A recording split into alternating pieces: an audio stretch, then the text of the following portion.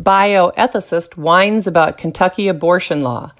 Bioethicist Ruth Faden penned an irony-filled screed in which she whines about the Supreme Court's refusal to hear a challenge to Kentucky's Ultrasound-Informed Consent Act, HB 2, which requires that prior to the killing of humans in the womb, a doctor or technician must perform an ultrasound and explain to gestators, what the ultrasound shows.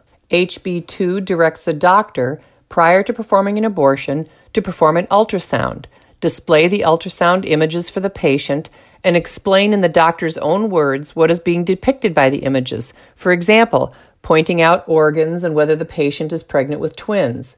There is no requirement that the patient view the images or listen to the doctor's description.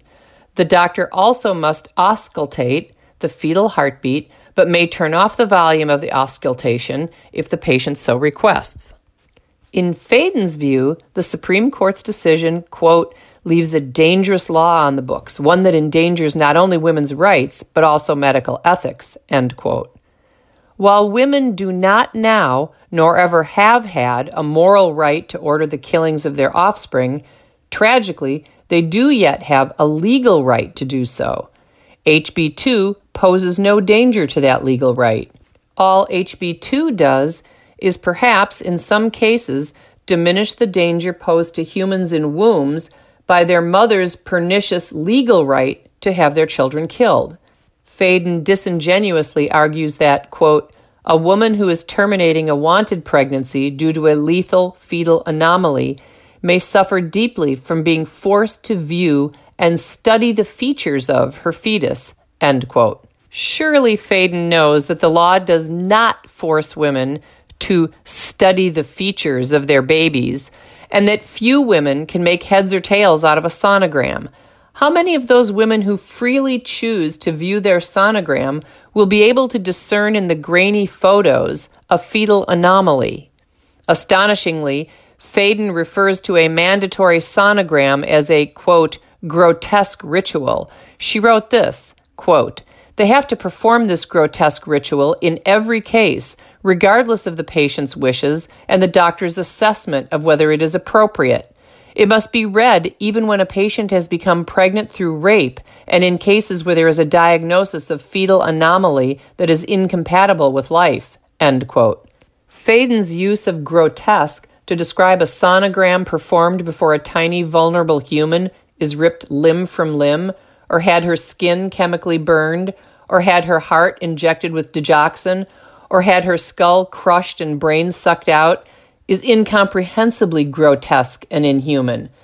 Not even a human with fetal anomalies or whose biological father were a rapist would deserve such a grotesque, inhuman fate. Faden claims that HB 2 endangers medical ethics. She writes, quote, medical ethics require that physicians treat the patient as an individual, and the value of viewing images will necessarily vary from patient to patient and from decision to decision, end quote. Evidently, Faden has forgotten that physicians who treat pregnant women say they have two patients, the mother and the human growing in her womb. That small patient does not become less an individual because other humans devalue her or him. While the feelings of women about viewing images of their offspring may vary from patient to patient, the value of doing so does not. Part of the reason this law is necessary is that feticide supporters manipulate language to deceive women. Their chief rhetorical stratagem is to use language to conceal the true nature of the loathsome choice they want to remain legal.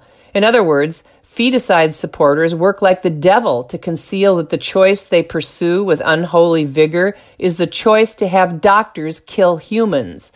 To bring about that end, feticidal maniacs have to convince women that the product of conception between two humans is not a human person.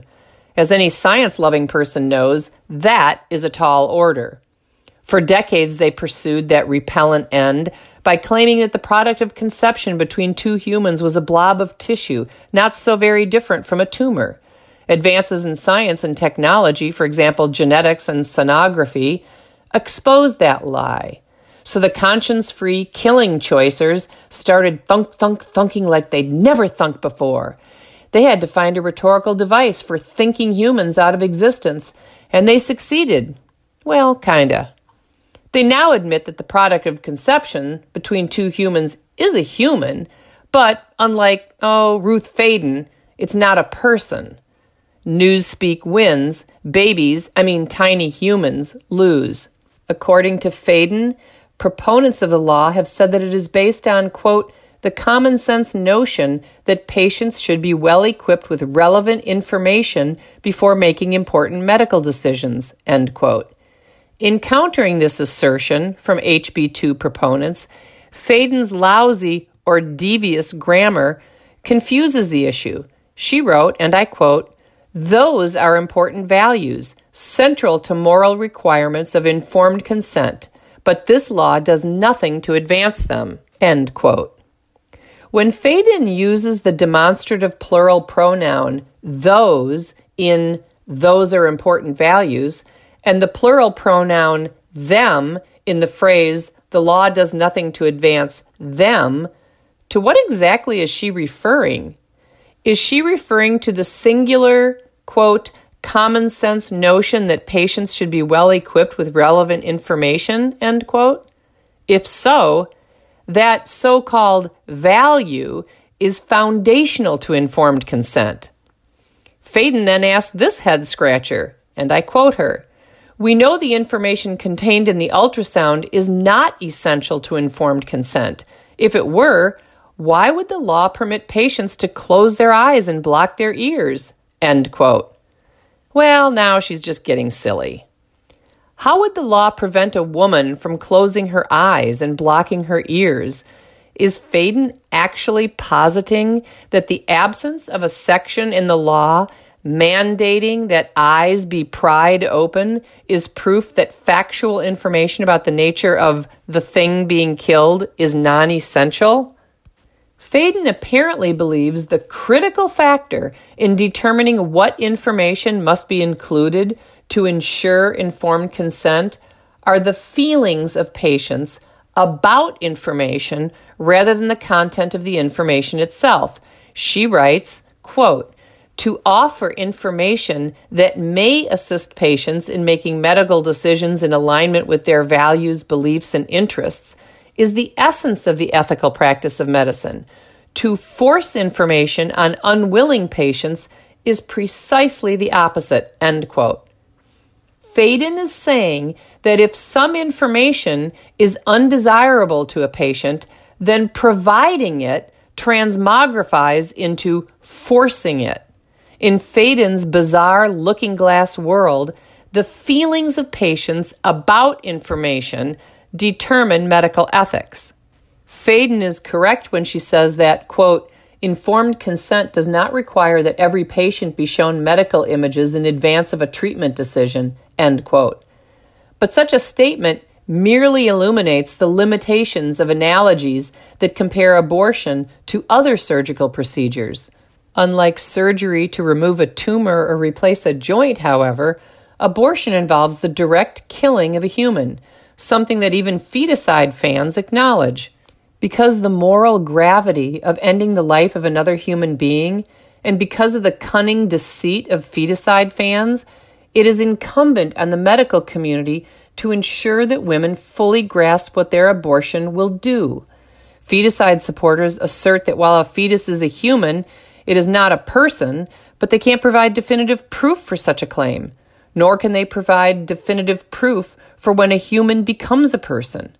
One would expect more humility from those with such paltry evidence for a claim of such potentially monumental moral implications. Absent such proof, and in light of the moral gravity of taking the life of innocent humans, it seems odd that killing choicers wouldn't want to ensure that every woman is fully informed about the developmental status of the human she seeks to have killed. Wouldn't compassionate people want to do everything within their power to reduce the likelihood that any woman would experience the soul-shattering grief and guilt so many women experience after an abortion?